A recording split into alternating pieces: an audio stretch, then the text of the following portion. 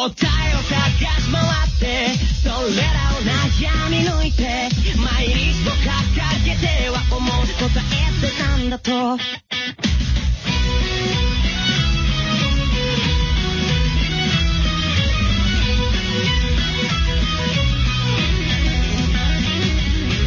譲れないものもあったっけこの友情も Welcome back to the Taiku Podcast. The whole crew is here. Chris, Corey, say hello. Hi. And we are here to talk about one of the latest Hollywood reveals of assholes in Hollywood. David O. Russell's movie, The Three Kings, which is a good movie by a terrible person. Not about a terrible person, by a terrible person. So, this is the continuation of our break from Kurosawa. This is the November episode, so the December episode will probably be... Actually, I have no idea. Oh, I have Yopeka Drunken recorded. Angel. It's going to be Yopeka and Drunken Angel. And then we'll take a break for our year-end reviews of stuff. Chris, your favorite episode. Yay. And we'll be back on the Kurosawa train with whatever the fuck sports anime I can think of. I don't know. Two-car. Yes. And Bakuon. We will have Two-car and not Bakuon. You're so fired. But until then, we're talking about Three Kings. Later on in the show, we'll have Helen on with Chris, and we were talking about Fastest Finger first.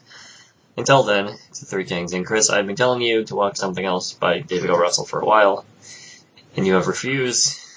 It's not that I refused, it's just, it was never high enough priority for me to interrupt my very busy schedule of trash horror movies to sit down with these older David O. Russell movies.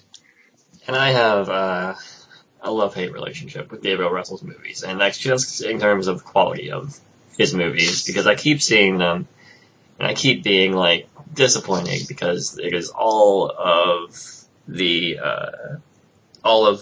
things on the sleeve for what David O. Russell's movies were good at, but none of the substance of Three Kings or I Heart Hucklebees in things like American Hustle or Joy.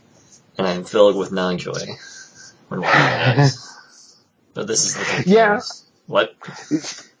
Yeah, so, like, the only David O. Russell movies I've ever seen are the newer ones starting after The Fighter and I Heart Huckabees.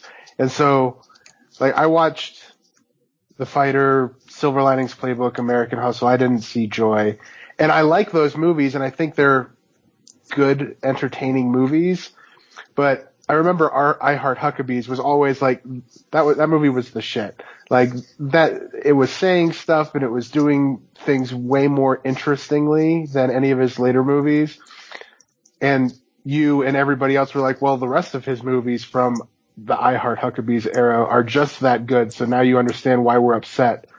But I never went and watched them, so I never quite understood why you guys were upset. You understand now? A little bit better. Alright.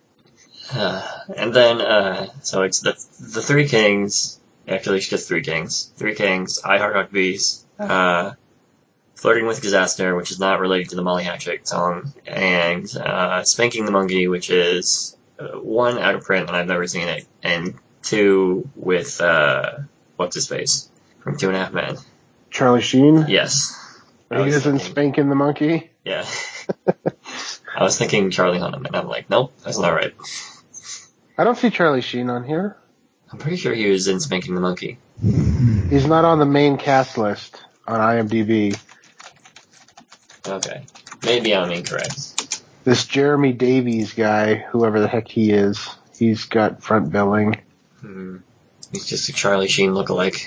He does that cover does kind of have a Charlie Sheen quality to it. Yeah. Anyway, that movie is apparently very good, and I want to see it, but I will never see it because it's out of print. But those movies are, they have substance, you know. I don't know what Spanking the Monkey's about, but Flirting with Disaster is about Ben Stiller, and he finds out he's adopted and he wants to find his real parents, and it's just this story of identity and craziness in the way that only David O. Russell pre-2004 can make. Then Three Kings is about, it was made in 1999, but it's about Desert Storm in the early 90s. And it is trying to comment on, the ongoing stasis of war and how horrifying it is, and how much grandstanding there is, and a whole bunch of other stuff that we'll get into later. And then I Heart Huckabees is, actually I don't remember as much about that movie as the other two. I think the main plot was like it dealt with like existential dread or something with the state of the world and trying to reconcile that inside your mind with existentialism. Because that was what Lily Tomlin and Dustin Hoffman's characters were. They were like existential psychiatrists, and Jason Schwartzman was just like anxious all the time because the world was shit. And they put him in that bag. The blank. Yeah. Yeah, I don't remember all the details of that one. Yeah. It's been a really long time. This is Three Kings, and what is Three Kings about? Chris, do you want to give your traditional thing? Sure. So, Three Kings takes place at the very end of Operation Desert Storm in 1991. Like literally it's the day of the ceasefire. And while our absolutely terrible American soldiers are going around harassing, beating, and stripping the Iraq, I think they were soldiers. It wasn't really clear if they were just Iraqi civilians in that area or if they were specifically Saddam's army.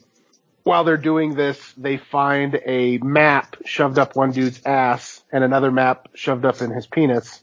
They remove them and find that it is a map showing where the bullion that was stolen from Kuwait is hidden throughout Iraq. And by bullion, I do not mean these little cubes that you put in water to make soup. Giant gold bars. Thank you, Spike Jonze. He didn't go to high school. Forgive him. Don't tell me Conrad's an idiot. And so breaking away, literally like going AWOL and running away from the army, you have a major who's 2 weeks away from retirement, played by George Clooney. You have a hot-headed sergeant, played by Mark Wahlberg. Are we shooting people or what? Jesus. The guy who didn't go to high school who wants to be Mark Wahlberg, played by Spike Jonze, who most people would know Spike Jonze as a director who makes really good movies. I didn't know that he actually acted in anything until this movie. And then there's also a staff sergeant played by the greatest dude in the world, Ice Cube, who I will be so sad if it turns out that Ice Cube is even, like, just terrible.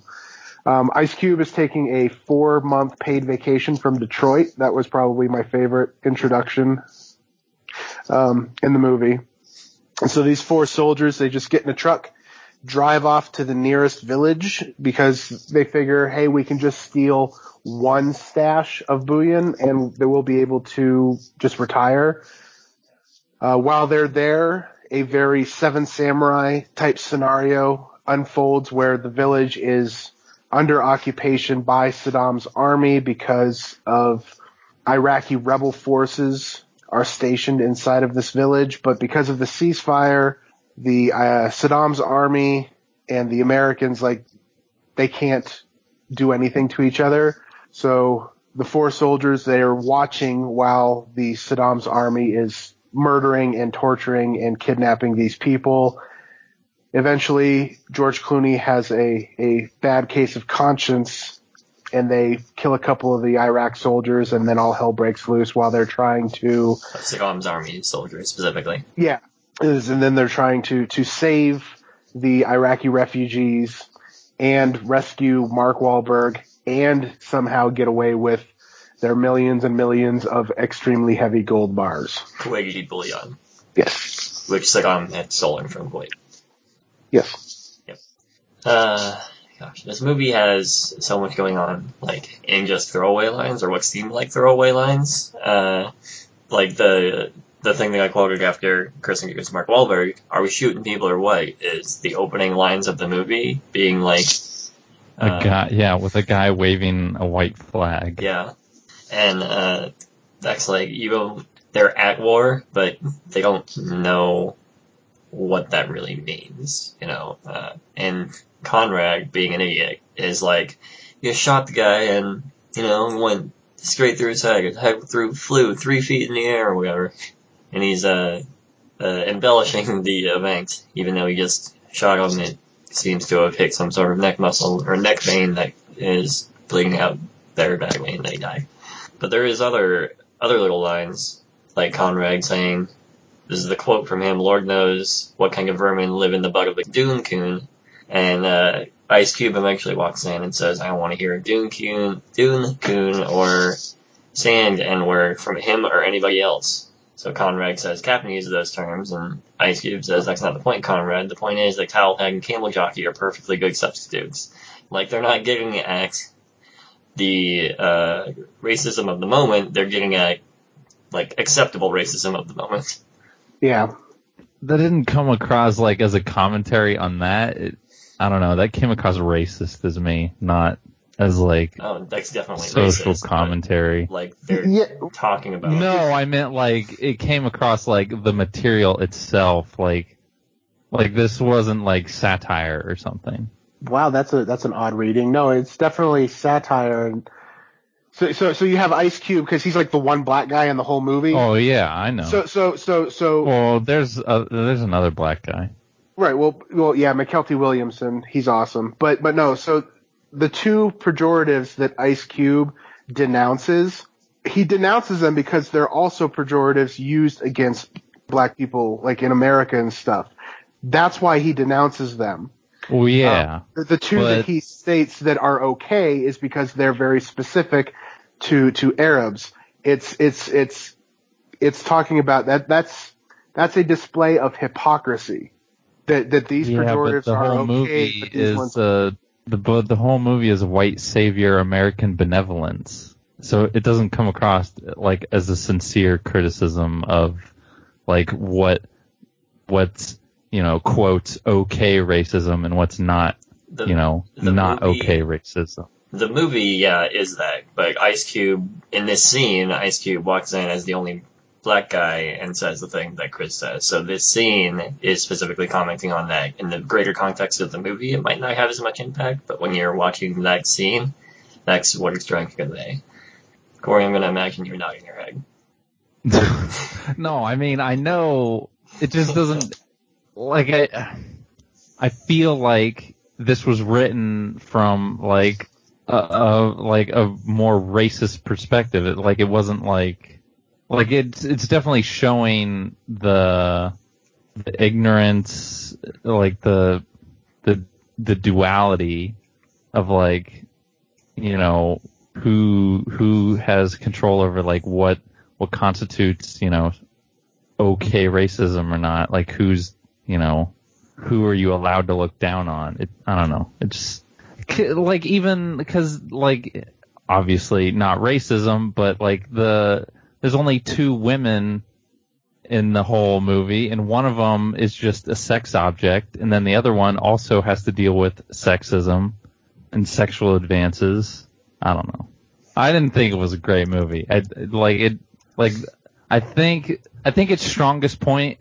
Well, I don't have like the most. I don't have a lot of knowledge about the Gulf War, but I think it's commentary on like what was the whole point if we're just going to go in there and liberate Kuwait, but who gives a shit about the Iraqi people and, Saddam's reign? Like that, I think is poignant. It's just like everything else was just like, this isn't good. So what specifically didn't you like about the movie? Just, the sexism, the white savior messiah crap.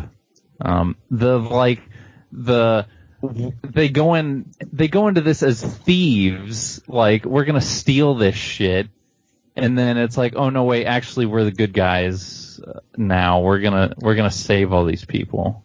We're not actually terrible. I think you're reading it. I think you're reading it right, but you're reading it sideways. It's not white savior bullshit. Yeah, like 3 of the 4 lead characters are white, but this is not like fucking Dances with Wolves or Avatar. It is absolutely not this white savior bullshit. It's It's like the war itself was stupid. It was bullshit.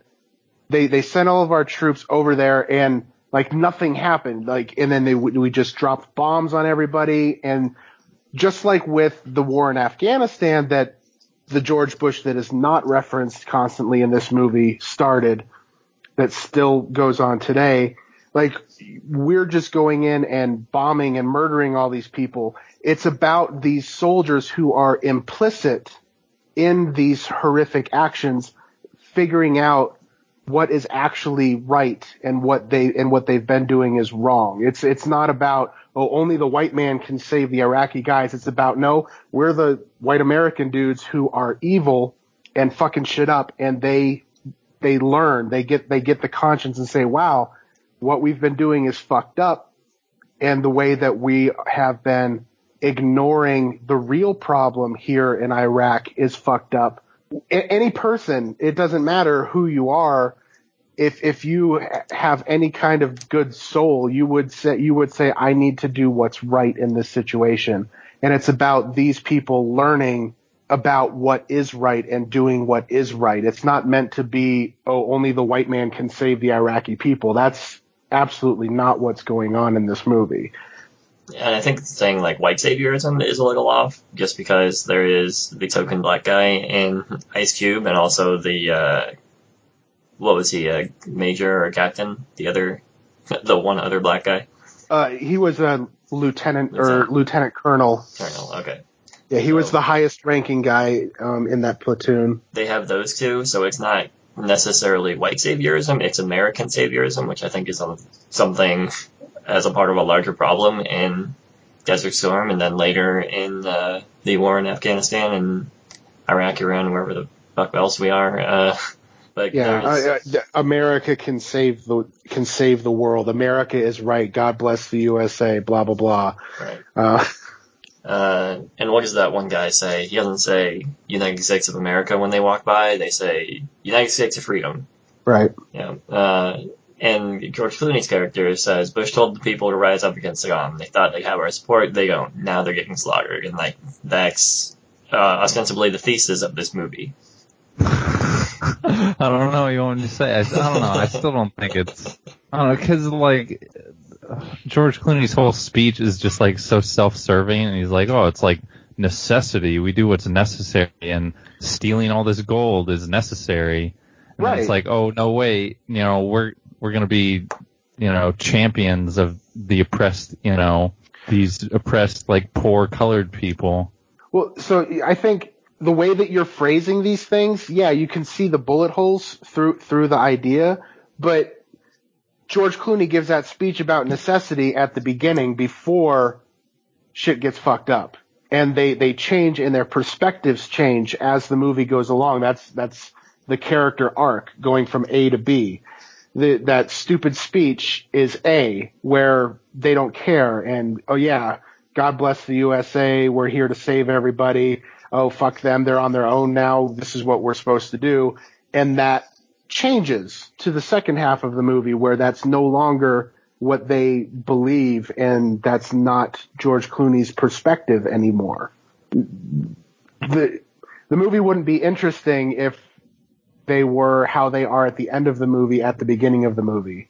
There wouldn't be the story to tell. No, it just feels so, I don't know, how he's able to change his convictions so quickly is a little... Well, he's able to change it so quickly because he watched Saddam's army kill an unarmed and innocent mother right in front of their eyes.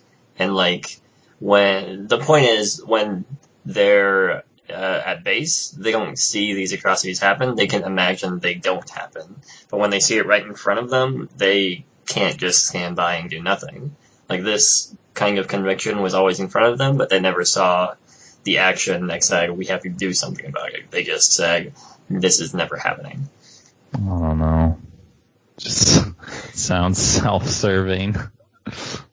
I don't know, because that just gives, like that removes responsibility from themselves and puts it on, like, the other people in the world to, like, show them that they're wrong. Like, there's no, like self-reflection on their part.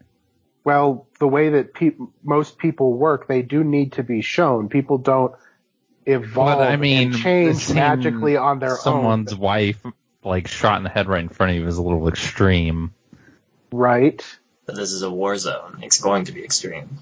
And it wasn't until later on in the movie when when Marky Mark is being tortured and the dude is like, hey, I joined the army to support my family and you fucking came and bombed us. So yeah, I fucking hate you and I'm going to murder you. And Mark I liked Wahlberg's that like, irony.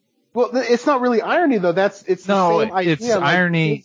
His speech helps Mark Wahlberg understand things in a different light because Mark Wahlberg was basically still the holdover after Ice Cube and George Clooney, their perspectives were shifting. Mark Wahlberg's perspective wasn't shifting because he was taken prisoner. Like that speech helps him understand better. It's all about outside things changing a person because, like I said, a person can't just magically think differently. There has to be a catalyst, and that's true in real life too. I'm not saying there doesn't need to be. Well, this conversation became a downer. I mean, you can keep going. Like, so I didn't absolutely love the movie either. You know, I thought it was fine. I mean, it kept my attention. It's just, you know, I felt like it felt like stuff like, yeah, I've already seen this. Like, white man saves brown man. Yeah, I think that perception is entirely wrong. It's not supposed to be white man saves brown man. And they don't. But we have seen this movie before. Where did we see this movie before? Oh, well, my main draw is the anti-war message, which watch any Vietnam War movie, and it's basically that same perspective shift. Anything to do that's based in the Vietnam War, because the Gulf Coast Wars in the early 90s was basically the same thing as the Vietnam War, a stupid, pointless, terrible act.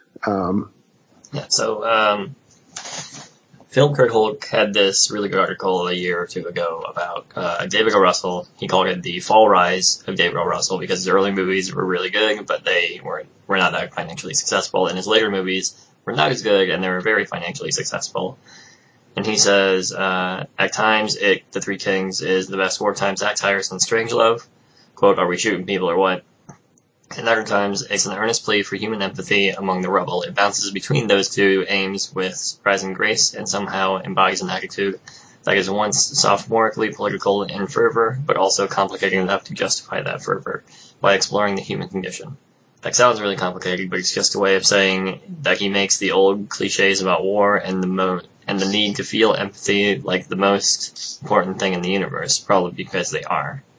It's like, yeah, Three Kings is one big obvious metaphor for the American motives in Kuwait, but you will rarely see a metaphor made more compelling, funny, and vivid. And I think that's like what really draws me to the movie, is because the dialogue is so like almost frenetic, very back and forth, and seems to be constantly moving between something said that's relatively profound and something said that's really funny. Like they're talking about the dude's wife being a double amputee, and that's affecting George Clooney and Spike Jonze and Ice Cube. And then the other guy, Saeed, is talking about he was talking about his wife being a double amputee, and also what is the problem with Michael Jackson, which eventually boils down to, well, white people fucked him up. And then the prisoner guy basically just has to say, you know, he doesn't really say much, but like he saw his wife get shot, and they saw his wife get shot. So what are they going to do about that? And also their friend is captured by Saddam's army. See, I think the more comedic aspects that's delivered in the dialogue, I think that kind of got lost because I felt that the subject matter was more weighty. So when the dude was going off about the king of pop, I thought that was very strange until he made his point, and I was like, yeah, no, that's true. And kind of the same thing, like they tried to have that comedic, more satiric feel littered throughout, but I think for me the film got too weighty. for that to really fire for me. So it seemed odd whenever they tried to interject more comedy bits, but it's like, it's too late for that. You should have dropped that in the first act and just went full forward. All those moments to me were like uncomfortable laughter, kind of. Like, I found them funny, but it's like, you shouldn't be joking about this funny. Yeah. And one of the things that I thought was really interesting in the movie, that like it happens so fast. So it's going along with the whole talking about how America thinks they're so good and so great, and they're in this war to, liberate the Kuwaitis and everything, but nothing actually of value occurs in Iraq. I don't know everything about the Gulf War, so I don't know how the Kuwaitis were liberated or whatever, but the fighting was in Iraq. And that's what this is talking about, is the Iraqi people are still oppressed and treated terribly. While this is all going on, there's a quick shot where the camera moves across the TV screen inside the Saddam army bunker, and it's newsreel footage of the beating of Rodney King, which that stood out to me so much more powerfully than any of the times where they were trying to convey things through dialogue, because that same kind of oppression, it was literally happening in America at the exact same time that these people are in Iraq trying to bring freedom, but they're not doing anything of actual use. It's just still going to be terrible. And so I thought that like quick shot, like that was really smart and powerful to put in there, but it happens so fast that it almost doesn't register. Like I did, how many people that have seen this movie caught that? Cause that's an interesting bit of commentary that deserves to have had more screen time or more attention brought to it, so that the parallels could be drawn better. That was one of the things that like didn't really work for me, was this wasn't Fuck America enough. But it really got there towards the end. But that Rodney King moment, that was a really important message to bring up, and it was treated as a side thing, kind of like the King of Pop dialogue where, oh, it's kind of funny, but it's just a piece of dialogue and it doesn't really stick with you. Yep. Corey, you're talking about when was this moment where his kind of surface level speech on necessity changed, and that's when like he starts shooting Saddam's army. They start shooting him, and they say, load people into the Humvee. Troy says, there's no room, make room, what happened to necessity, it just changed. And like that's the moment when they see all this shit happen. That's the moment when they realize this shit is always happening, and that's when they realize they can actually do something about it. I don't know what I'm supposed to say. Do you have thoughts and feelings? No, I just take the whole thing with a huge amount of skepticism. Because of David O. Russell himself, or? That, and... So he didn't write the movie. Right, and I don't think... I mean, yes, he's an awful person, but I don't think necessarily his sexism, transphobia, or whatever should affect his commentary on war, even though it definitely does. Let's see. So the story was by John Ridley. Let's see. He ended up writing Red Tails and 12 Years a Slave. So the initial story was from this guy, but David O. Russell did flesh it out to the screenplay with the dialogue. Yeah. So taking David O. Russell feelings into account is moderately valid. And this is very much David O. Russell dialogue based on Flirting with Disaster, Three Kings. I mean, and I Heart Huckabees, and even his later movies. He has this same kind of dialogue that's very fast, very back and forth. John Ridley also did American Crime Story. The OJ season? Sounds like Russell basically did the whole thing. Like, there's just something else called American Crime. That's not American Crime Story.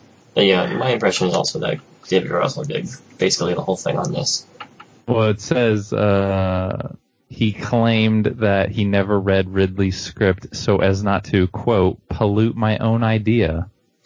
But he admits that, quote, John gets credit where it's due. The germ of the idea that I took was his. Okay. What a selfish asshole. Yeah. Nobody's disputing this. Nobody will ever. No, it's just like I think it's not race. Like I'm not like I feel like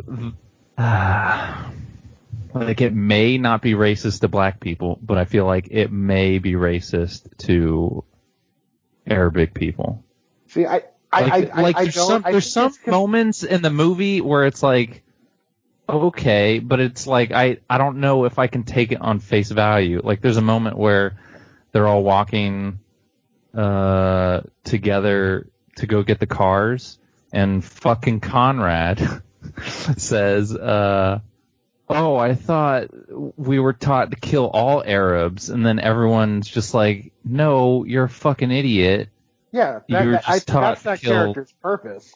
Right, but it's like, I don't know if I can take that on face value given the rest of the movie. I think the rest of the movie outweighs Conrad. Conrad is definitely, he is the racist shithole American who joins the fucking army to go kill the towel heads. Trust me, that is a real thing, and I've seen so many of these people. I used to work on a military base during the start of the Afghanistan war. Like, no, he is definitely a very racist, disgusting creature. But I think the rest of the movie outweighs that, because that's where Ice Cube's constant comments about, like, this dumb motherfucker never finished high school. Like, this is why he's stupid. This is why he is the way he is. It seems like, yeah, okay, that could be making excuses, but that extreme hatred and negativity is funneled through this one very terrible character. And the rest of the movie is trying to counterbalance that without saying that there aren't people like this, because there are. The rest of the movie is trying to counterbalance that with saying, no, there is good in the world. We were stupid. This is actually what's right. I think having a racist character, and so this is one of the things that always happens in media, especially the last couple of years, that I really greatly dislike, because it's very difficult to tell if a movie is being racist or if it just has racist characters and depictions. The definition between the two gets way too clouded far too easily nowadays. Everybody is trying to be really sensitive about the subject, and that's a good thing. But you make a movie or you tell a story about a horrible rapist, and it's like, oh wow, this movie's all rapey and shit. This dude must be have to be thrown in jail because he just wants to rape all the women. No, you can tell a story about these terrible creatures without having the film be that thing. And it's very difficult to make that discernation, because there are movies that are like, nope, that is a racist ass movie. So I think it's difficult to parse it out, but I don't believe that this movie crosses that line. I don't think so either. I think you're right that this is a commentary, because like the things that Spike Jonze' character says is chalked up to him being uneducated, but the things that Ice Cube's character says is often just as racist, if not more racist, toward Arab Americans, and he is that educated, or at least he seems to be well more educated than Conrad. Yeah. I didn't mean just Conrad, though. I just meant that with respect to everything else. Like, I'm not saying you can't make a movie where, some Americans save some Iraqi civilians. I'm just saying we already got enough stuff like that. Granted, this is 1999, but just, I'm watching it in the context of today, so. Yeah. Well, in the context of today, I would wager that all this stuff that's very similar about the Americans in Iraq, like that is racist bullshit. The fucking American sniper and all that shit. Like, that is, like, no, fuck those movies. Fuck those movies so hard. Or the other movie that Mark Wahlberg was recently in about the Boston bomber. Yeah, that trailer pissed me the fuck off so bad. Patriots Day, I think it was called. Yeah. those movies that we've gotten recently, yeah, fuck those movies so hard. I think that I can feel it in this movie that they're trying to do something and say something. They're not oorah America, fuck Arabs, which the more modern movies definitely are. Ebert writes, strange the irony in Iraqis killing Iraqis while American gold thieves benefit from their confusion. Chris, we recently had a conversation about soundtracks in movies and how there's no good soundtracks with, modern tracks. This one doesn't exactly have modern tracks, but I thought it did have a very good soundtrack. What do you think? I did not notice most of the soundtrack because it was most of it was the Arabic rapping. Yeah. So because I don't know any of those songs, or I don't know if they're like original music or if they were covers of American rap songs, it just became background noise for me. I do think that the use of U2's In God's Country was very funny to use over the credits. But I don't remember any of the other music because, yeah, most of it didn't mean anything to me. So it was I don't remember it either. The only music I remember is, U2, and then like when they're in the car and Conrad is like trying to find some music to play. And I got real disappointed when they didn't play Judas Priest. Judas Priest is terrible anyway. Like Ice Cube, I got Ice Cube back here. Choosing Chicago over calm yourself down. But they did have, they're driving to, what's the name of the little town? Karbala. I don't think they ever named it. It was a small village outside of Karbala, so they never said what the village was. They're driving there. They're playing I Get Around by the Beach Boys. And like, oh right, yeah, there's the cassette tape. Yep. Okay. And then they play, or they just shot the guy, and they're just kind of walking around. It freezes on that moment, and it starts to play I Just Want to Celebrate, and then everyone's partying in a room, drinking alcohol. Troy is wearing the Arab headscarf. I'm not sure. While singing God Bless the USA. Yes, singing God Bless the USA while I Just Want to Celebrate plays over that behind an American flag. Like, there's a lot going on with the little moments of music they have. But sticking to our conversation earlier, Corey, it's not even modern music in the context of the film, which is a period piece. But it's not trying to tap into nostalgia for that period, though. No. Is what I mean. Like, this is a soundtrack that could work if this was a movie from 2003. About 2003. Yeah. Well, no, I thought this was from 2003 because I don't remember this movie coming out at all in 99. I didn't see that many movies in the theaters in 99 because I was a senior in high school. But, then the war in Afghanistan, the George Bush Jr. war started in 2002. That's when I started hearing about this movie. So I thought that this was from like 2002 or 2003 until earlier today.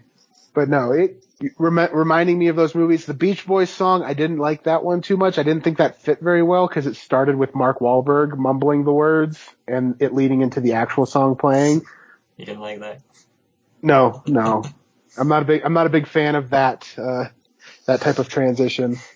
Yeah, no, I had a hard time at the beginning of the movie settling into it because of my very strong feelings. It wasn't until the shit started getting real halfway through the movie where I started feeling it. I have a very negative reaction to oorah America is the greatest, and that's what was really heavy the first 30 minutes setting up the movie. So a lot of that stuff didn't really sink in. I'll admit I pulled out my phone a couple times, checked Twitter. One thing I want to ask you, both Corys, especially the Corey who liked the movie. So one of the other things that I didn't like about the movie was the visual style. Is that just me, or does David O. Russell not understand how to do good slow-mo, and that shit looked weird and it was very unnecessary and upsetting? At the beginning? I was gonna, Not just in There's the like, beginning, they did it later, like during the fight where Mark Wahlberg got captured. So not the final fight, but in that fight, I don't remember like that they part. used it a lot. I was just upset. I remember it at the beginning a lot, and I'm like, is my disc broken? Because earlier I yeah, tried to put it into the Xbox, and the Xbox froze. So I'm when like, near the beginning with George Clooney and the helicopter, did it slow down? Because there was slow down there for me. It was like slow mo. yeah, I'm pretty sure that was intentional on the part of David Russell. Okay, because I was watching it. It was also when they're at the shootout at the town, like when they're gonna run off with the gold. It happened, and I was like, is this just a bad encode on my file? No, it was. I could totally believe that. Yeah, it wasn't full slow mo like we're used to seeing slow mo. It was somewhere in between. It was weird. Yeah. Yeah. I don't know. But why. There's also like weird lighting stuff. Just like the way like the environment looked in some shots. Like it wasn't every shot. The desert, like I think the contrast was turned up to wash out the desert. Like so that kind of looked okay to me. But yeah, no, that visual style, like it seemed to cheapen. Like it didn't create any emotional impact. Like there was this absolutely unnecessary scene where one of the Iraqi refugees dropped one of the gold bars, and like it cut to the gold bar in that weird 1.5 speed slow-mo hitting the ground, and then it came back up like it was supposed to be this impactful moment. And I know that it was the intent because it was used the shit out of in the trailers as like this big impactful moment. And it just did not work with everything that was going around it, like one cut here, one shot there, or this sequence of not good slow-mo that's not quite slow-mo. It didn't work. So it felt like maybe, Corey's complaints that maybe this isn't the most honorable of intense, like that visual style would help enhance that because it cheapened it. So yeah, I don't know why they did that. Because it probably thought it looked really cool in 1999, but now in 2017, after Zack Snyder, we're just about done with slow mo. I did think the insides parts, those looked real cool.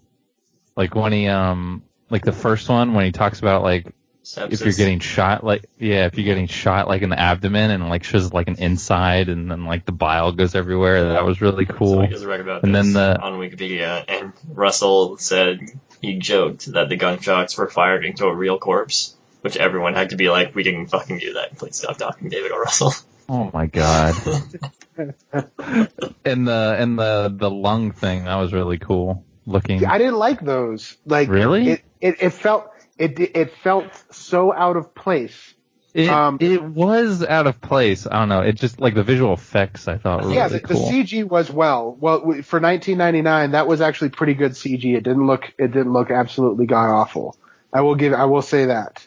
It didn't work. I think that's what it's trying to do. It's trying to make you feel out of place because it's trying to show you, or it's trying to put you in that same kind of uncomfortableness that Troy and Conrad are in at the moment.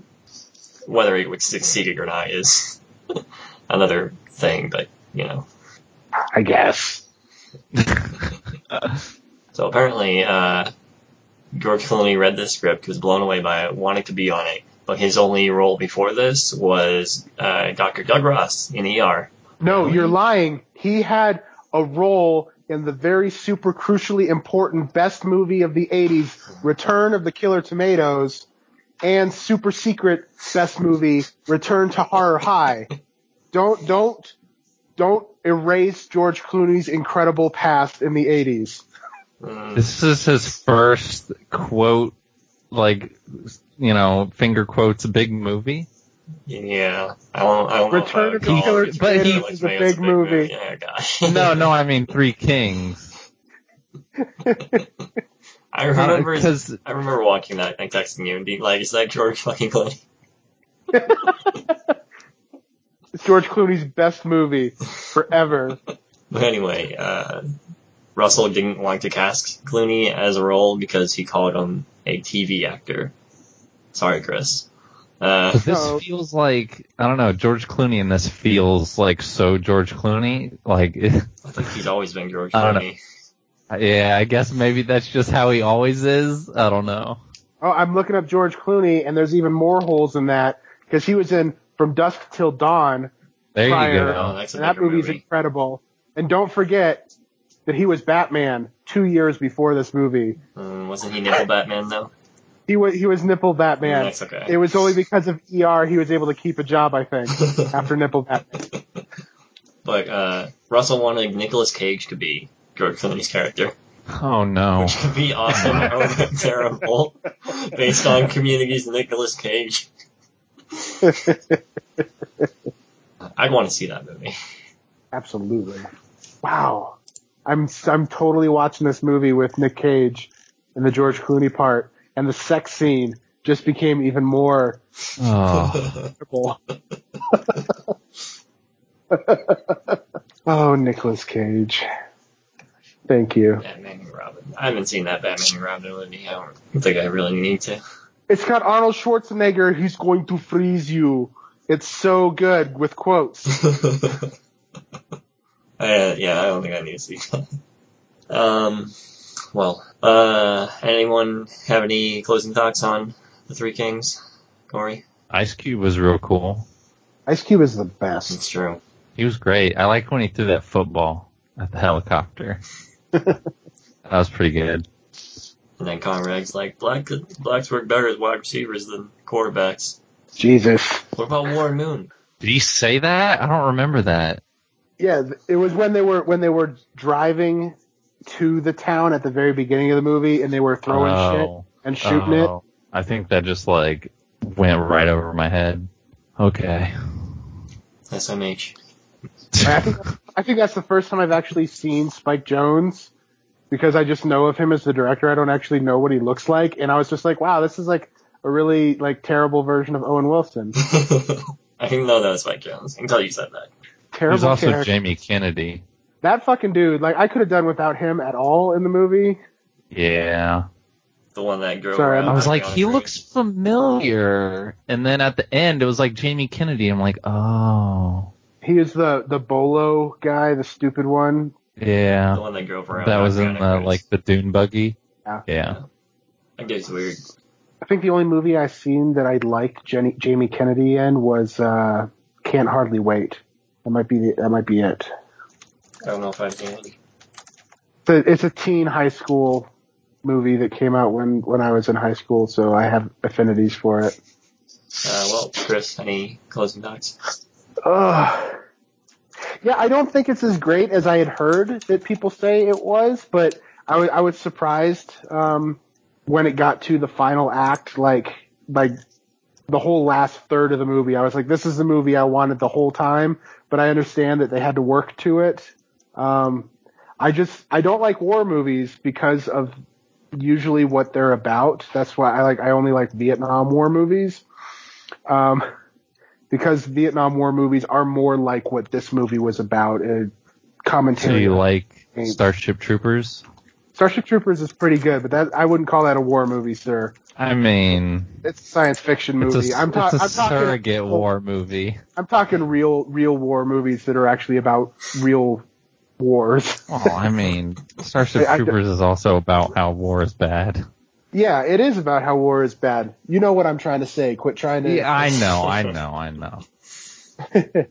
So I think that's part of why I didn't want to watch this movie for the longest time, because I just... whatever. But it is the type of war movie that I do like because of what it was trying to say. It might be far too rough around the edges to warrant like the high praise that I had heard, because I remember reading that Film Crit Hulk Pit however many years ago that was. And now it's like, well, David O. Russell's terrible, Mark Wahlberg is terrible, Ice Cube and George Clooney just keep on being awesome, please. Yep. But I've now actually finally seen it. Wasn't as funny as I thought it would be, but it was pretty good. Yeah, it's super funny. No, I mean, I obviously love this movie. I told you both to watch it. Mm-hmm. I love the, scathing war commentary in the first 30 minutes. I don't think it was super rah-rah war America, blah, blah, whatever. It did have that, but I think the point of it was more than that. I put up walls so fast. And then once you actually get into the weeds of the movie and reveal that these people are not just horrible people trying to steal Kuwait bullion, which was stolen from Kuwait by Saddam Hussein, it does turn into something really good and relatively endearing. And David Russell is a good director. Asterisk. Yep. Just don't give him any money. Yeah. I've already bought these movies. It's too late for me.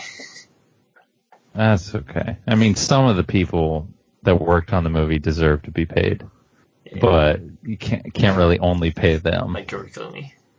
Definitely Ice Cube. Yeah. He deserves to be paid. George Clooney, he said something along the lines of life's too short to continue working with someone like David O. Russell. Didn't they get into an actual fist fight or some shit? Yeah. Mm-hmm. Yep. It was, I have the article open. So, they're shooting the climax of the movie. Helicopters, explosions, gunfire, it's chaos and madness, and George sees David talking to the extra's assistant director, and it looks like he's yelling at him, but he's yelling to be heard. George comes running over and goes, "I told you, motherfucker. If you're going to pick on somebody, pick on me." And David goes, "Why don't you just fucking remember your lines for once?" And boom, they grab each other and they're tussling. God. What a fucking asshole. Sweet baby Jesus. Yep. Well, let's close this thing out. Corey, where can we find you on the internet? On the Twitters, CoreyZone, and Corey.zone is a website. Cool. You can go there on the internet. Cool. And we're going to take a break. Chris and I will be back with Helen, talk about Fastest Finger first. Thank you, Corey, coming on. We'll see you next time. Push those quiz buttons. What? I say thank you, Gotta Corey. push those quiz buttons. There was a Sket Dance episode with quiz buttons. Quiz Bowl. Is that what it was? That was a good episode. I didn't see Sket Dance. Actually, I saw three episodes of Sket Dance. Sket Dance is so good. I never finished it. I know. I really love those 3 episodes. I'm at least. I at least was in the 20s when I stopped watching it. Perhaps that will be our next podcast. Here we go. All I had to do was search Sket Dance quiz. We need to do Dando too, though. We need to do Dando. I'm so upset, I Corey. did that. Nope. I just said I would do it 2 years ago. Are you sure you want to do that? Like Dando? Yes. Yes. Why? We have to accurately record all the sports anime. I mean, some things are better left buried. Nope. Look, you can buy copies of Dando for $5. That means the whole world needs to see it. Yes, still. Hasn't been scrubbed off the earth? No.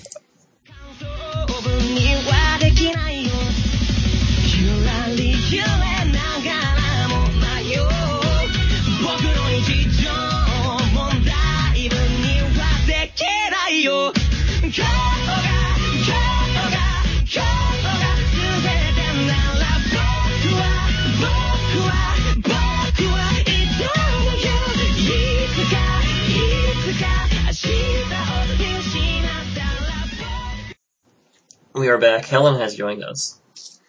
Heyo. And we're here to talk about, what are we talking about? Fastest Finger first. Otherwise known as Nanamaru Sandbox, which is 7 right, 3 wrong, I think. Or you can say it like 703x. Right. So I think we should stop right here. This needs to be addressed now because this was confusing the crap out of me. So one of the quote-unquote questions that we got was from fellow Taiku co-host Corey, who said that the Japanese title is 70s 3X. No, like 703X. 3X. It's 70. So I thought, but no, the way that he typed it was very specifically 70s space 3X, like 3 times. And then watching the show, of course, it says 703X the animation. None of this makes any sense to me. What the heck does that have to do with The Price of Rice in China?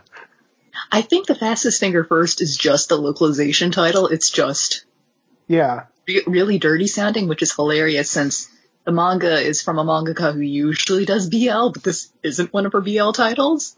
And Fastest Finger First and 703X all refer to parts of the Quiz Bowl. Like, Fastest Finger First is one of the rounds, and 703 is the, like, 7 right, you win. If you don't talk, nothing happens. 3 wrong, you lose. Oh, so the 703, that's like one of the modes of the Quiz Bowl. Yep. Yeah. Like, they didn't use it for all the tournaments, but that's definitely one of them. And I think that's where the overall name of the story came from. Because Fastest Finger First just sounds, oh my god, it sounds so dirty. Yes, it does. Yeah, my brain never connected that. I was just, every time I would look at the opening, we're like, the hell is 703X the animation? like, what is the actual... It's what you're watching, Chris. Because I knew Fastest Finger First was more of the localization, but I'm just like, what is the actual name of this show? I don't understand. Because I thought it was something like Show by Rock, where they would do SB9 because 9 is Roku, and the transliteration of rock is Roku. I get it. Funny Japanese puns. I thought it was something like that, and I just could not grab it. Nope. It is just the quiz show thing is 7 right, you win, 3 wrong, you lose. So anticlimactic. Well, I mean, you are watching the quiz show, an anime Quiz Bowl, so anticlimactic. What are you talking about? The show as well. This is the most exciting thing. Well, before we get into the show itself, we all saw this initial promotional art, and the promotional art had what appeared to be Pidge from Voltron. Helen, were you like all in at the time, or were you still trepidation? I'd actually known about the series for a couple of years. There was a Scanlation group I followed who was translating the manga for this like 3 or 5 years ago, actually. It was one of those ones where I glanced at it and I was like, oh, this is never going to get an anime. But I was aware that there was a Quiz Bowl manga before this. Just Voltron hadn't come out for another couple of years, so I looked at it again and I was like, Pidge or Matt. This is what Matt Holt is doing while he's missing during the main season of Voltron. He's in some anime playing Quiz Bowl. Yes. Oh, gosh, that's ridiculous. Yeah, I remember seeing several tweets at you that was like, did you see this thing that has Pidge in it? I think I was probably the one doing the tweets, but yeah. It's just such a striking resemblance. I'm still cracking up about it. I don't even know if you can call it resemblance. Like, I think the makers of Go Lion could probably file a suit. That's straight up character theft. Well, no, because the original manga came out before the Voltron reboot came out, and if you look at the original Go Lion Voltron Pigeon, there looks totally different. I think he looks the same. Tomato, tomato. I think the original Pidge from Voltron, because that's all I'm familiar with. I don't watch the new stuff. Like, I think he still looks the same. A, you need to watch the new stuff, and B, original Pidge had, like, Super Saiyan hair. These are things I do not recall. I have all of these Voltron things, and this is not at all what I recall. I'm Googling it right now. Don't Google Voltron because it only gives you new things. Yeah, a little bit on the Voltron hair, but when he puts the helmet on, you can't tell the difference. They're different helmets, different colors. Whatever. No, it's still green. It's like different green. Oh God, it's still green. You can tell. Well, this is not a Voltron podcast, Chris. Sorry. I brought it up. I'm kidding. Anyway, Fastest Finger First. What is this anime about? Chris, do you want to break it down? I'll try. It's a Quiz Bowl show. Wow. No. So Pidge. I don't even remember his name. Like, I don't think I ever learned his name. Like, they just would say things, and I would be like, "That's this Pidge character." Koshiyama, was it? Oh yeah. See? Yeah, I remember the one's name. He just started high school, and he's a super bookworm nerd dude. And during the opening ceremonies, the ridiculous quiz bowl leader, who looks like a dude from another anime that I could not put my finger on the whole time I was watching this, and it upset me, pulls random people from the new students to come up and participate in this quiz bowl. And one thing leads to the next. He joins the quiz bowl. They're not really a club because they don't have 5 members yet. I can't remember the terminology they use, but they're like just a group. But the type of quiz bowl, it's the competitive buzz-in type of quiz bowl. So it's not like Jeopardy where one person gets to focus or anything like that. They ask a crazy question that you have to have psychotically memorized and be able to guess what the rest of the question is so that you can buzz in before the question is asked. It's ridiculous. Mm-hmm. And the whole 12 or 13 episodes is really just the main character learning how the quiz bowl works and starting to get his feet wet. We don't really get into it. So this is really like this is the epitome of a primer for please go buy the manga type of anime. It really is, since I was looking at the ending sequence for the last episode, and I was like, do they go to America at some point in the manga? Like, does one of the characters cut her hair? Like, is this them trying to get me interested? Because I'm just confused. But it is hot-blooded, super exciting quiz bowl action. You've never been more excited to watch someone push a button before the next person pushed a button and figure out what the question was and answer it. You also learn some things, too. I still swear to God that if you were trying to make a parody of a sports manga, this is exactly what you would come up with. That you would be like, what is the least sports thing I can make? Quiz Bowl. And let's give it all of the traditional sports anime archetypes. We'll have all the characters, the rivalries, the training, the weird strategies. We'll have it all. Awesome. Yes, it does. It feels like a parody, but it's totally 100% sincere. And that sincerity just keeps throwing me off. I'm like, this has got to be a parody, guys. But that sincerity is what makes it. It's what elevates it so high, because it is absolutely ridiculous and they are going for it. Yeah. I mean, yeah, but you spend an inordinate amount of episodes. Like, of the 13 episodes, I think a good 7 of them are literally just watching people behind a table answer questions. Like, it's kind of crazy. You learn some stuff, though. I learned things when I was watching it. I did not retain that information, so I don't know how far I could say I learned. I'm not sure I even learned anything. Well, I did learn that there is some formula that you can use to plug in the date to figure out what day of the week it is. I never knew about that, but there's no way I can ever use that in life. Or remember what the formula is off the top of my head. Yeah, no, I'm not. I finished that part of college. I'm not memorizing any more formulas unless I have to. Now, you can memorize the formula. I still got that stupid Pythagorean thing stuck in my brain, and I don't mess with no triangles ever. But that's because that's got only 3 parts to it. That one's easy. It's true. True. Also, it was on Boy Meets World once, so I remember it. Oh, God. You young people in that terrible show. Yeah, it's funny. When I was in middle school, I was in a quiz bowl style club. It was called Battle of the Books. I don't know if it's exclusive to North Carolina or not, but it's a totally different kind of quiz bowl thing. It's based off of knowledge from a set series of books that they make the list for every year. And so I was just really infuriated by the quiz bowl here, where they're trying to buzz in before they even know the full question because they've just kind of memorized everything. That just really pissed me off, actually. So I have to ask you this, Corey. Why did you force Helen here? Because I remember very distinctly she said she dropped the show because she did not like the style of Quiz Bowl, but yet you basically strong-armed her like a mafia dude into this. What's going on there, buddy? Because he's awesome. No, you must finish it because it's terrific. Well, no, I think I was already planning on having you on the podcast, so you better finish. And I didn't really think that you had to finish it, rather than just being able to somewhat contribute to the discussion of the show. But I mean, there's no way I'm coming on a podcast without having seen the full show. Sure you can. We've had several manga podcasts where someone has not finished the entire thing that's out. Well, that's been you guys. It hasn't been me so far. It's definitely been me. I have standards, Corey.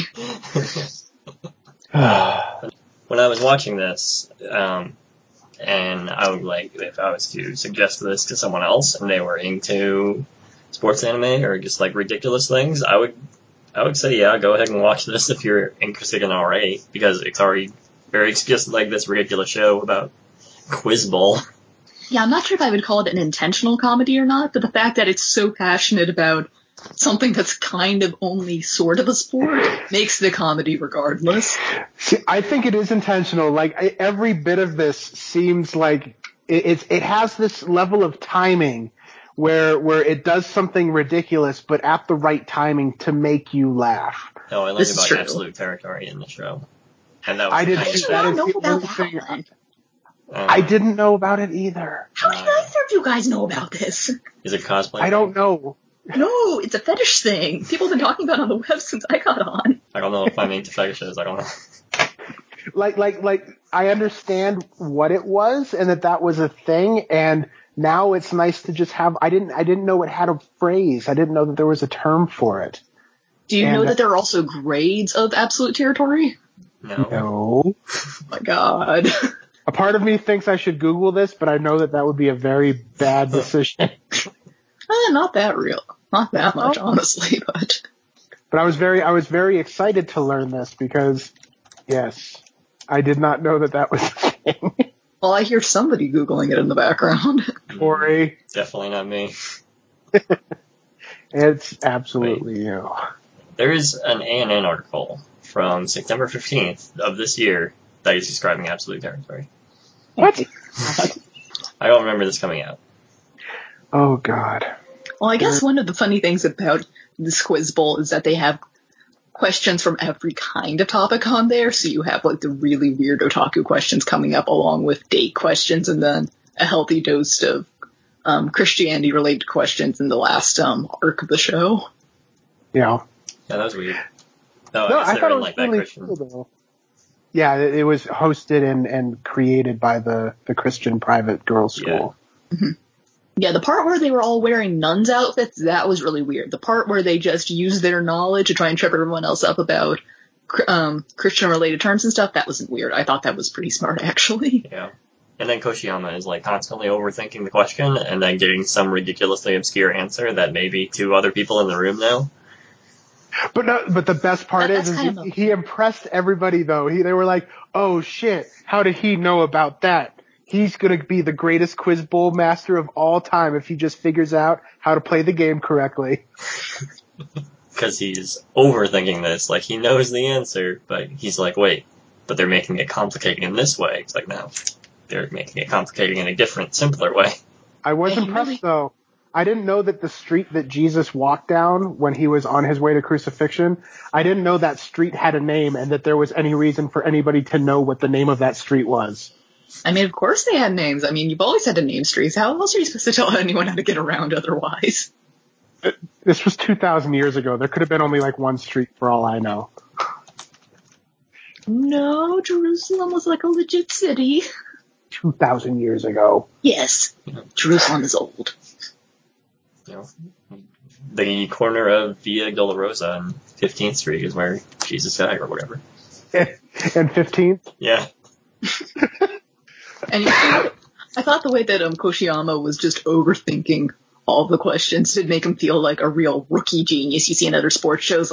They've got the raw talent, but they don't have the experience yet to pull it through. He's got all this raw knowledge in his mind from reading and remembering so many different things. He just doesn't have enough time yet to put everything together to figure out the levels of difficulties of questions and that emphasis they're putting on the phrasing and stuff like that. Which actually reminded me a lot of Chihayafuru when they started talking about, a really skilled reader will put a little bit of emphasis on one word over another to emphasize that's related to the answer and stuff like that. Oh, yeah. I thought that too, because that's straight up one of the plot points, though, in this show. It's if you listen to the question reader puts emphasis on a different thing and you can magically divinate what type of question it is, and that narrows down your possibilities of what the question could be. Bah. Mm. It's incredibly entertaining, but that is not my level. and it will never be my level because I don't care. Like, I'll know stupid, pointless trivia, and I'll partake in trivia things because it's fun, but no, sir, this type of competition is not for me. I mean, the trivia nights I go to these days, there are ones where if there's a tie, it's resolved via dance-off, so clearly I participate in some different kinds of trivia. Also, they're held in a bookstore which serves alcohol in the philosophy section, so definitely not high school. Nice. And that was one of the things, though, was like, oh, these characters are, so quick to pick up on these strategies and techniques by the readers, and it's like, y'all are high school students. Some of y'all are middle school students. I really don't think y'all have enough focus for this. Speaking as somebody with younger siblings and cousins and own memories of high school and middle school, no. These are special middle school students and high school students. They remember everything and have all the focus. Well, see, but there's special Quiz Bowl arcade games that apparently exist that are training tools that you can just go to the arcade and obsess over trivia questions. Did either of you guys look that up? Since I saw that in the show, and I was like, I have no idea if that's an actual arcade game or not, since we don't really have arcades in the U.S. anymore. No, I did not look it up. I assumed it was either fake or an elaborate version of the bar trivia game that has a little like tablet on each table, and just left it at that. Oh, okay. I thought you meant like the bar exam at first, and I was like, why are they making trivia games about the lawyer bar exam? Like, no, drinking bars. This makes much more sense. Wikipedia has a list of quiz arcade game article. Okay, then. Thank you, the crowdsourced Wikipedia. Yeah, there's a bunch, apparently. This is ridiculous. This whole show is ridiculous. It's true. There's a lot under Q for some reason. For question? For quiz. There are none that start with question. Anyway, I'm trying to look at the Wikipedia page because my memory is bad, and I cannot find the name because the Wikipedia page is not does not use complete sentences. It just has names listed. What was the name of the rival that he met? Mikuria. It was a Mikuria. Okay, his name is not on this list. No wonder I was having such a hard time finding him. It's the fourth one down. What? But he's the rival. He's very important. It is the fourth one down. I'm sorry. I can't read either today. I'm sleepy. So sleepy, Audrey. I bring up the rival because that was... So you said that the manga author is known for BL, and that is very, very apparent with this whole rivalry relationship. And quote, rivalry. Quote, unquote. It was probably my favorite part of the show because Mikuria is totally the tsundere character. It's like, I will get my revenge on you, but you won. You will get better and I will beat you again. It's because, like, he lost one question. Or he didn't know something twice. No, he was working on solving the question, and Koshiyama illegally from the crowd shouted out the answer. Right. But Mikuria was like, he knew he would have gotten the answer. It was just that Koshiyama got it before him. Right. But then also he knew what Via Dolorosa was, and Mikuria didn't. And he's like, what is that? I'm going to remember that for the rest of my life now. It's funny because the relationship actually just reminded me a lot of the rivalries in Haikyuu, which is also not BL, but is heavily aimed at a female audience. I couldn't really tell if this is supposed to be more aimed at a female audience or a male audience. I'm pretty sure the series is shonen, but it's like... It runs in a seinen magazine, according to Wikipedia. Oh, that's even weirder. I mean, they do the same thing in Yowabega with, like, Makishima and Toto, so... It's like, I feel like this is for the female fans, but frankly, the characters just aren't interesting enough to attract a lot of female fans, so... Well, when the best character in the show is the female character, I mean, it makes sense who the real target audience is. Now, are we talking about the Quiz Bowl player or the one who's making all the Quiz Bowl buttons for them? The Quiz Bowl player. Well, no, that's a good question because they're both strong contenders. Mm-hmm. They're both strong contenders. I was taken with Fukami the whole time, but then when Mini Sasajima showed up with her ridiculous, I'm basically Ed from Cowboy Bebop. Longer hair. Yeah. I'm just so confused why she is an accent and her brother doesn't have the same accent. I'm just really confused about that. Did the show explain that part? I don't remember. Oh, it sounds familiar. They at least talked about it. I don't know if they answered it, but they did address it in that episode. Probably like Picard from Star Trek. Oh, I went to England for 1 month, so I lost my French accent completely, and now I speak with an English accent. Hey, that's not entirely unreasonable, sir. I am known to go into bouts of New York accents for no good damn reason, and I only lived there for like 3 years of my life, and my life is very long at this point. It's also 3 years, as opposed to. But it was upstate New York on top of it, where they don't really have that accent. Yeah, I'm wondering if she and her brother lived apart, since her brother is the captain of the team. I forget his name, and we know that he went to a different high school for a year, but then he is mysteriously transferred over to this high school now and left behind a series of broken hearts amongst his fellow team members. So. It was never resolved. No, that was the real BL draw there. It's like you see the former members being like, "We miss you so much. You made such an impression on us," and I'm like, that is the BL draw there. There must be so many Dojin amongst those circles. Maybe it's just like they're trying to appeal to both, but not really satisfying either.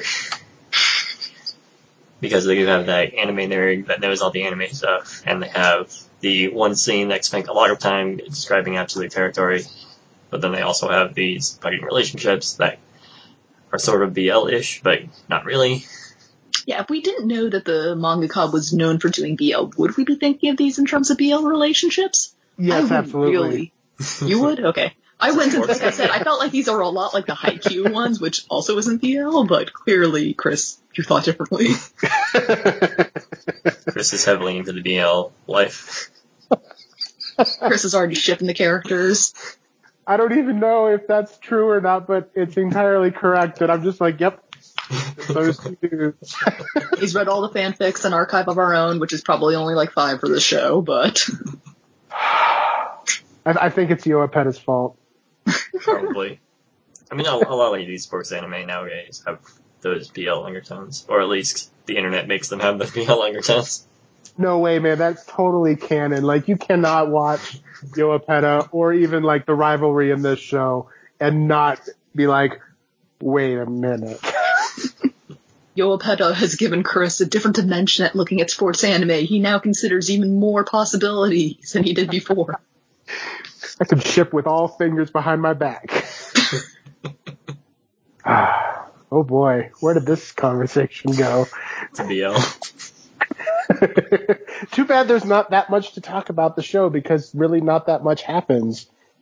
Do we want more of this, or do we want the manga to get licensed? I'm still torn on that, because I really enjoyed this series, but obviously I want both. It's not intended to be a series that stands alone. It's an advertisement for the manga, and that upsets me. I want both. I'm pretty neutral on it. Like, I don't feel like this is the best place for the anime to end. It was a fairly good place, just not quite the best.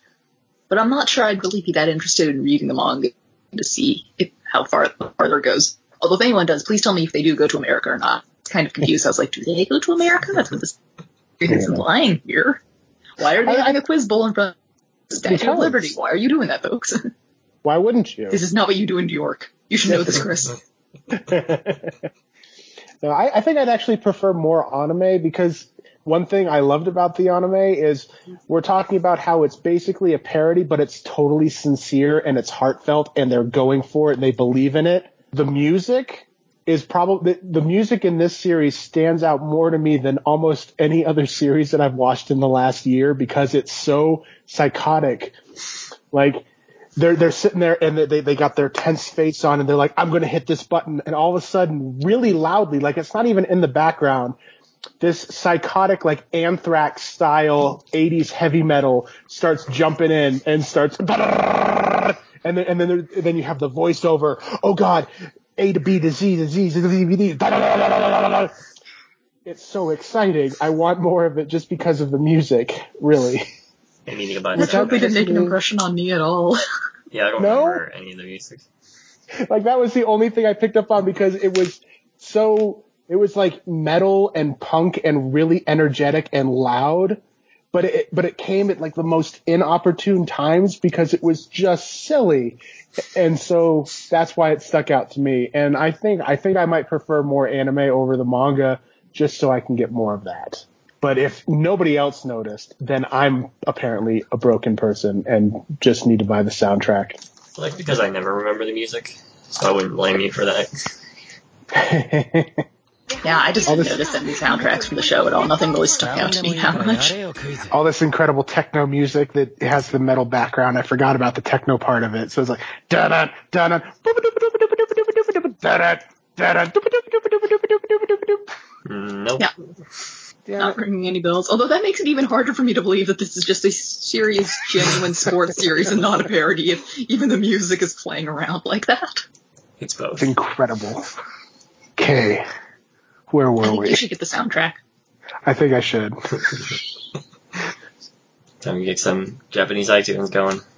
Get that. Oh, I already got it all set up because I used to do that a lot. I just have to get a gift card. Speaking of, I should log into Japanese iTunes and see what they got going on. Not right now. Oh, sorry. I get excited. I have no idea where we were. We were listening to me babble ridiculously about the music that nobody else heard or remembered. Okay. Mm-hmm. And that was really it. So we can just jump to any other topic. Just get the spotlight off of me. Helen, do you regret finishing the show? Not really. I've just gotten more aggressive in dropping shows I'm not interested in since I've got a really big backlog, so I'm trying to focus more on watching things I'm really, really into. But this wasn't a terrible show or anything. It was just a tad sillier than I wanted out of a sports show. I don't regret watching it. You need to watch Yowabega. No, that one's long. I don't think I have time for that. It is the best show ever. You were watching Gundam. Long. I'm watching different parts of Gundam, so not all of Gundam. You're watching a single part of Gundam is longer than the second and third season put together. No, like I'm watching like 08th MS Team right now, and that's only 12 episodes, so. Oh, cheater. No, I'm just going in chronologically. I have my Gundam plan, guys. I've got my Gundam plan. Well, that's good. I'm glad I didn't waste your time, at least. Nah. Although I really do wish some of the pictures had circulated more from the series, just to, like, mess around with Voltron fans, be like, oh, I've seen Matt Holt, here's where he's been the whole time. Because I only saw, like, one or two people doing that, and I really wish that had turned into, like, a giant fandom meme, because that just would have been funny to watch. Maybe it was on Tumblr. I'm not on there anymore. I'm on Tumblr, I didn't see it there, so. Okay. That's disappointing, then. That'd be hilarious. Anyway, I think we've exhausted the message from your first knowledge. There's not much to talk about.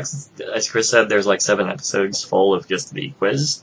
One thing I do want to ask about, because it's something that was kind of bugging me while watching it, but I wasn't sure, is that one character, I can't remember their name. It's the little brother of the leader of the quiz bowl in the Christian school. Yeah, the one who's messing around with everyone. Yeah, the one who is a complete asshole and was like fucking with everybody. Is that totally an insensitive stereotype that character is playing, or what? Like, I couldn't quite pin on it, because is he dressing up as a girl because he wants to, like, and that's his thing, or is that part of him being an asshole? I couldn't figure that out, and it kind of was bugging me during that whole time. Like, was this I know part what of you mean. his I was kind of scheme? assuming both, like, he enjoyed dressing up, but it also seems like everything he enjoys doing is to get a rise out of other people, so I feel like the two might just be intertwined at this point. Yeah. What was that character's name? Oh my god. I disliked him enough I didn't even try to remember. Wait, is it Sonohara? Is there 2 Sonoharas I don't see it in on this the list? Which is why Damn I it. questioned myself. The names were not important in this show, apparently. I remember none of their names. I mean, everyone looked distinct enough that you didn't need to remember names, so. Sure, that's good. That's right. You only had to care about 3 or 4 characters. Everybody else was totally fodder.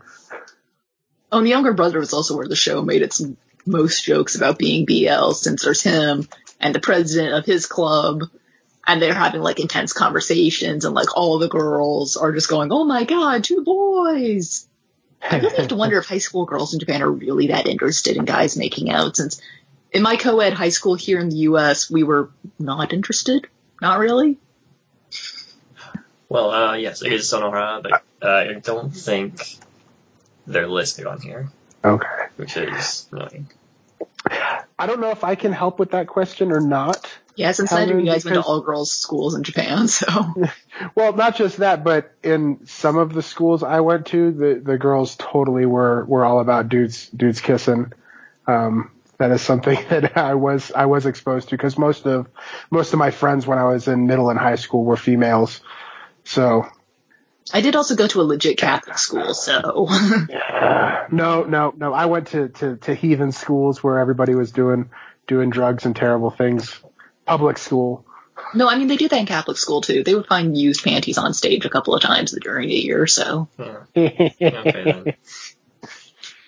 Nobody pretended in public school though; it was all out in the open.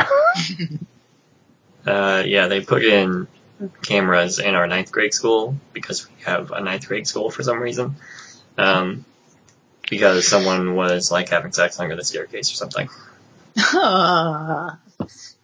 Let's get on to the Twitter questions. At least those were less disgusting. Twitter questions. Okay. All right. Well, the only Twitter question was from Corey, and it was about whether Nanamaru Soundbox makes sense in context of the show, which we sort of touched on. Well, he also asked which is faster, the left hand or the right hand, so... I'm going to answer that. It's your dominant hand. Your dominant hand's going to be the faster one. Yeah, whichever one pushes your button the quickest. Or if you're ambidextrous. What? Or if you're ambidextrous. Then you can answer twice, right? That's how this works? You can just have 2 buzzers? Yeah, like in that one scene where you grab the 2 buzzers and you set them on top of each other and you just smack it and both buzzers go off at the same time. Oh, and did you guys feel like they were kind of playing that scene up to be like a little weirdly sexual? Like Koshiyama was like blushing and everything? Yeah. That's why I was like shocked when you were like, if it wasn't for the fact, like, no, there's totally BL undertones throughout this whole thing. Point, yeah. But that wasn't with his rival, though. That was with the jerk. Yeah. Was that the only question, really? All the other ones were for Aoyama-kun? Yep. Does that mean nobody else watched this incredibly entertaining Quiz Bowl show? All right. Well, Dana also had a question for you guys about ads, which I can't answer, but... That's for Aoyama-kun. That's for Aoyama as well. Oh, okay. Sorry, guys. But look, for all the questions that were not asked, which the only question should be, should you watch the show? My answer is yes. If you've always said, I wanted to see a sports anime, but about a really weird sport, this should be your thing. While I'm still waiting for my curling sports anime, this was good for that extreme odd niche. So I appreciate it. Yeah, curling would be a weird sports anime, yeah. I'm waiting for it. It's gonna happen one day, you know it. They should make cross-managing to an anime. I've had some people tell me cross-manage isn't that good, so... What? Don't listen to them. They're wrong. It's only 4 volumes, and it was good. It should have been longer. It's a shame that it was 4 volumes. Cross-manage, for those who don't know, is a lacrosse sports manga, so... Yep. And, I think he's one of the... Yeah, for curling, now I'm just imagining, like, a Canadian-Japanese co-pro. Maybe the Japanese curling team is going to be really big in 2018, next year. So... Mm-hmm. Or maybe they want them to be good, so they're going to make the curling anime to increase interest in the curling team so that they can come back in 2022 or whatever and totally win the gold. There we go. It's happening. I really do hope that there's going to be more sports anime coming out in the next couple of years as we get closer to 2020 in Tokyo, since I imagine folks have got to be looking back and thinking, oh, this would be a really good time to put out a sports anime while interest is really high. Mm-hmm. Mm-hmm. Hopefully, in my heart. I wish for it.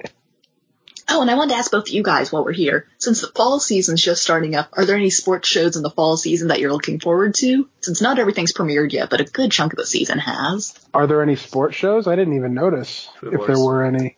I mean, there's Love Live, which you guys seem to consider a sports show. There's Idol's serious sporting, okay? And there's that 2-car racing one, which I think counts as a sport. March comes in like a lion.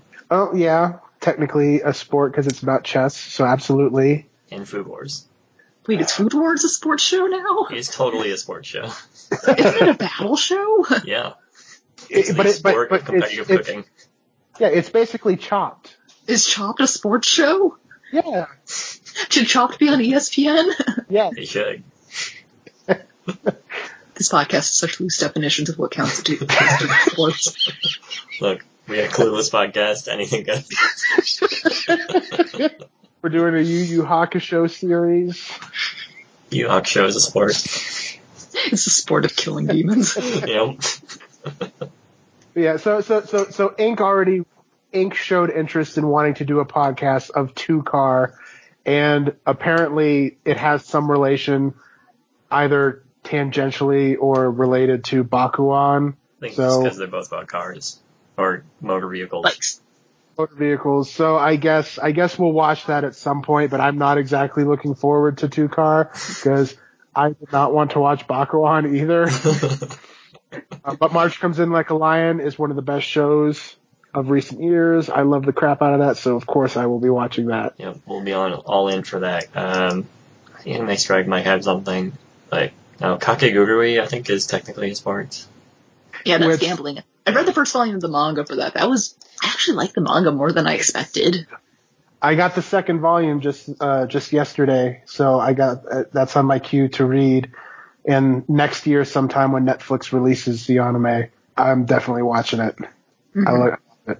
Yep. Well, let's close this thing out. Any closing thoughts on Fastest Finger First / Nanamaru Sandbox? I want to know, why does the club president's glasses always reflect light so you can't see his face? How does that work? Everyone's glasses. Is he just blinded all the time? Reflect light. No, that's not how mine work. No, I mean everyone in the show. You don't have anime glasses. You have real world glasses. You need special anime glasses. They're made of, mirror, half mirror aviator style, but they're see through. They're special. You have to get the special glasses for that. Sorry. Yeah, that one was just pushing the realism too far for me. It's like, when you mess with the glasses, it's just like, I can't believe you anymore. I can't believe you show about competitive quiz bowls. Maybe it was Megane Boo that he was reminding me of. Oh, gosh. I love that show. No, he looks a little bit like Sakamoto, but with messier hair. I can see that too. Yes. Look, he's like a relatively milquetoast-looking guy with glasses and an anime. But he's the super badass one because you can tell because when he pushes his glasses up, he's got that middle finger and that ring finger. He's just scowling at you the whole time like, bring it, motherfucker. What? He's so good. Those are good glasses. All right. Close this podcast out. I'm so sorry. Chris, where can we find you on the internet? On the Twitters at GoKufi. Or you can yell at me through the Taiku Podcast Twitter as well, and I will pay attention sometimes. Helen? You can also find me on the Twitters at Wandering Dreamer. I am still cursed with the 140 character limit. I do not have the 280 limit, which makes me really sad. And you can also find me on our spin-off podcast, Manga in Your Ears. And it's a good podcast, guys. You do other stuff. Yeah, I also do a bit of writing on my own blog, Narrative Investigations, which is dying because I'm in grad school, so it's not quite there yet. And I'm still doing pretty regular reviews over at the Organization for Antisocial Geniuses, and I'm still co-host of the podcast over there. It's Not My Fault the OASG podcast is not popular, which really sounds like I'm apologizing every single time I have to give out its name. I didn't come up with the title. Blame Justin. Damn it, Justin. I'm on Twitter at ImpassionatK. This podcast is on Twitter at Taiku Podcast, TAIIKU. And we have a website at taikupodcast.com where you can find all of our episodes relatively organized. Thank you guys for coming out and talking about, what are we talking about? Fastest Finger First. Aoyama, I think you guys are doing next. Clean Freak. Yep, that'll be a different episode though. Unless I decide to put them together. In which case, I'm gonna have to do some fancy editing like I did with Yu Yu Hakusho. Damn it, Corey.